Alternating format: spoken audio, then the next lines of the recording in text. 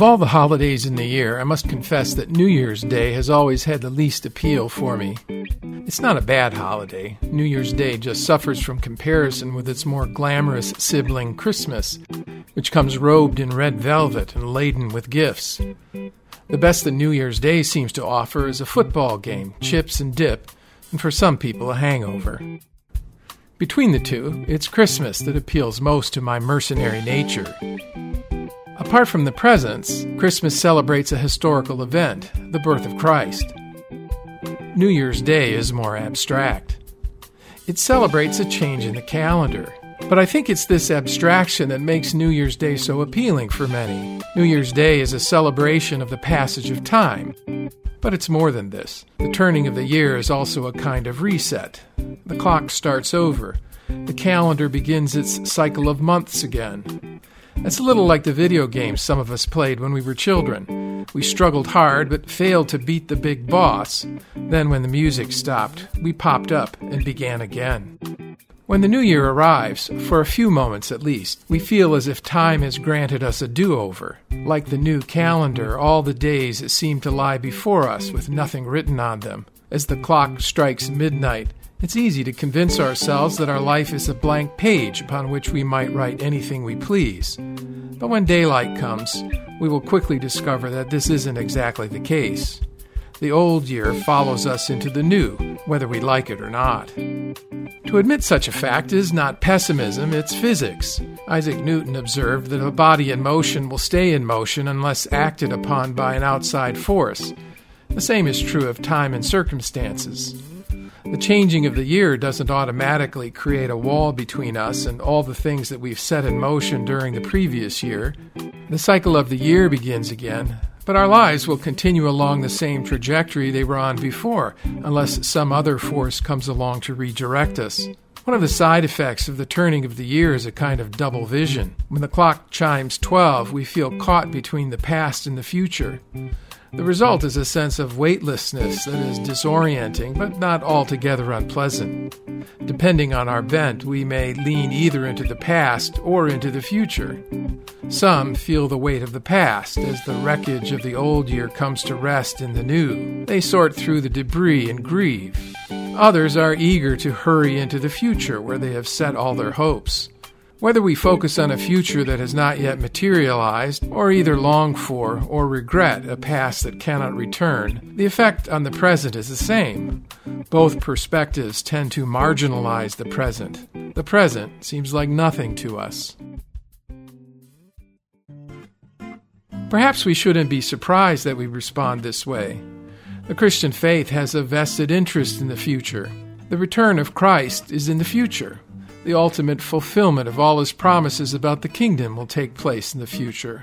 Our resurrection and final deliverance from our struggle with sin remains in the future. It's true that where the Christian is concerned, the best is yet to come. Likewise, our Christian faith has deep roots in the past. Our hope is grounded upon promises made long before we were born. The Bible, upon which we have staked our faith and our lives, was written by and addressed to people who are now long dead. The Bible admonishes us to remember what we've received and heard, as well as to remember those who have believed before us. Remembering is a fundamental discipline of the Christian life, and the primary reference point for those who remember is the past. Jesus said that the God of Abraham, Isaac, and Jacob is not the God of the dead, but of the living. God is the one who has promised and called in the past. His grace is the remedy for all our regret. His assurances are our guarantee and our hope for the future. But our experience with him is always in the present. God's ultimate purpose for us lies in the future, but his business with us is always in the present. He has left us a record of his faithfulness in the past, but that's so we can be confident of his dealings with us in the here and now. Satan's strategy is to distract us from the divine present by directing our attention either to a past that we can no longer affect or to a future that does not yet exist and may never come to pass. This may take the form of a dogged pursuit of the future, which leaves us blinded to or dissatisfied with the present. Or it may be an obsession with the past, whether it is a longing for the glory days or an overwhelming sense of regret over decisions, actions, and experiences that we now cannot change. Each of these perspectives makes us vulnerable to the same error made by the people of Haggai's day. Either we will not see what God is doing in the present, or we will note it and dismiss it as nothing. As another year passes away and a new one dawns, I'm suggesting that we reorient our thinking to the present. Or more accurately, I suggest that we reorient our thinking in the present. Practicing the present is not a matter of forgetting the past or dismissing the future. It's not a meditative state. Practicing the present begins with the recognition that, to some extent, we can't help but practice the present. We have no other temporal framework within which to live. We may remember the past, but we can't return to it. We may place our hope in the future or dread its approach, but we can't suddenly transport ourselves there.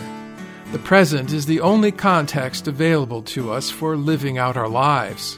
When we practice the present, we view our present circumstances, whatever they may be, through the lens of the sacred. We live our lives in the here and now. The present is where we learn to obey God. The present is the place where we experience God's presence. The first step is to put the past behind us. This begins not with forgetting, but with honest reckoning. The sentimentalist recasts the past, smoothing out its sharp edges and minimizing the damage done. The cynic looks at the past through a jaundiced eye. Practicing the present involves the double discipline of honestly assessing the past while recognizing the hand of God in it.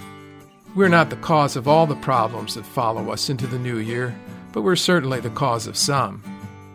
Like Adam after his sin, we too are prone to denial and shifting blame. We're inclined to blame others, and especially God, for our problems.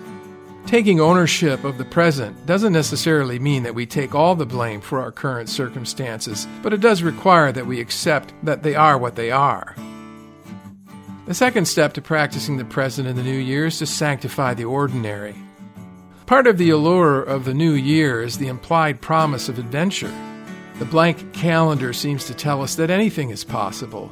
Who knows where we might go and what we might do? The answer is that most of us will go back to our old jobs. We will engage in the same tasks that we did before. We will live in the same place and with the same people. We will like the people we liked last year, and the ones who irritated us will continue to do so.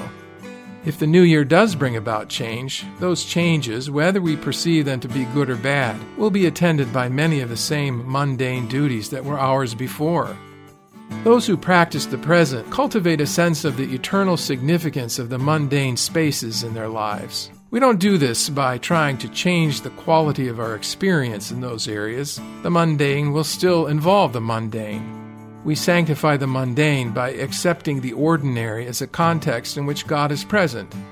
The ordinary tasks assigned to us by our calling and life situation are no less meaningful to God than those that are extraordinary.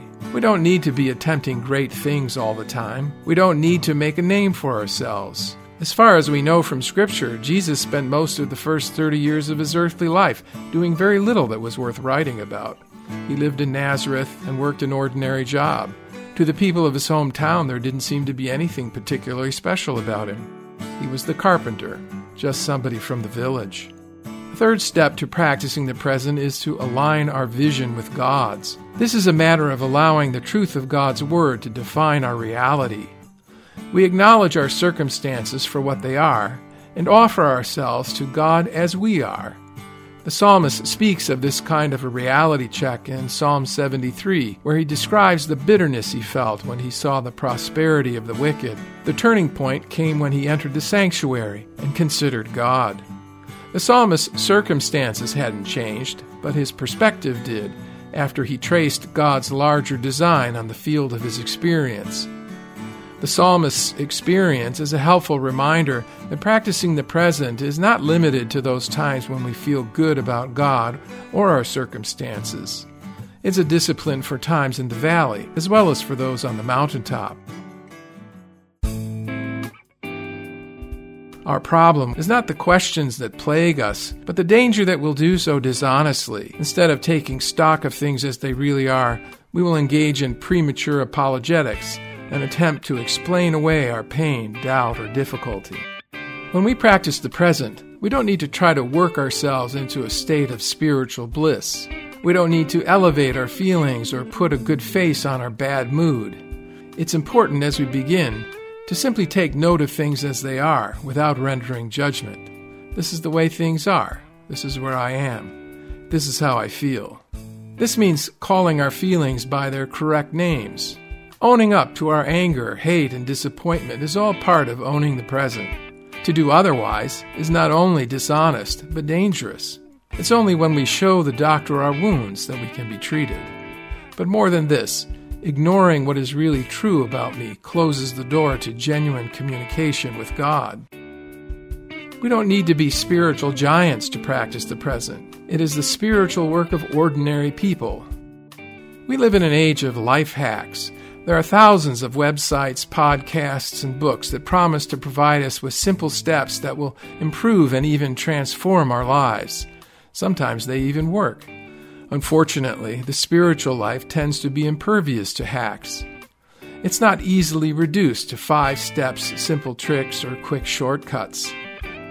When I talk to people about Christian living in the present tense, most of them ask the same question. Well, that sounds good, but exactly how do you do that?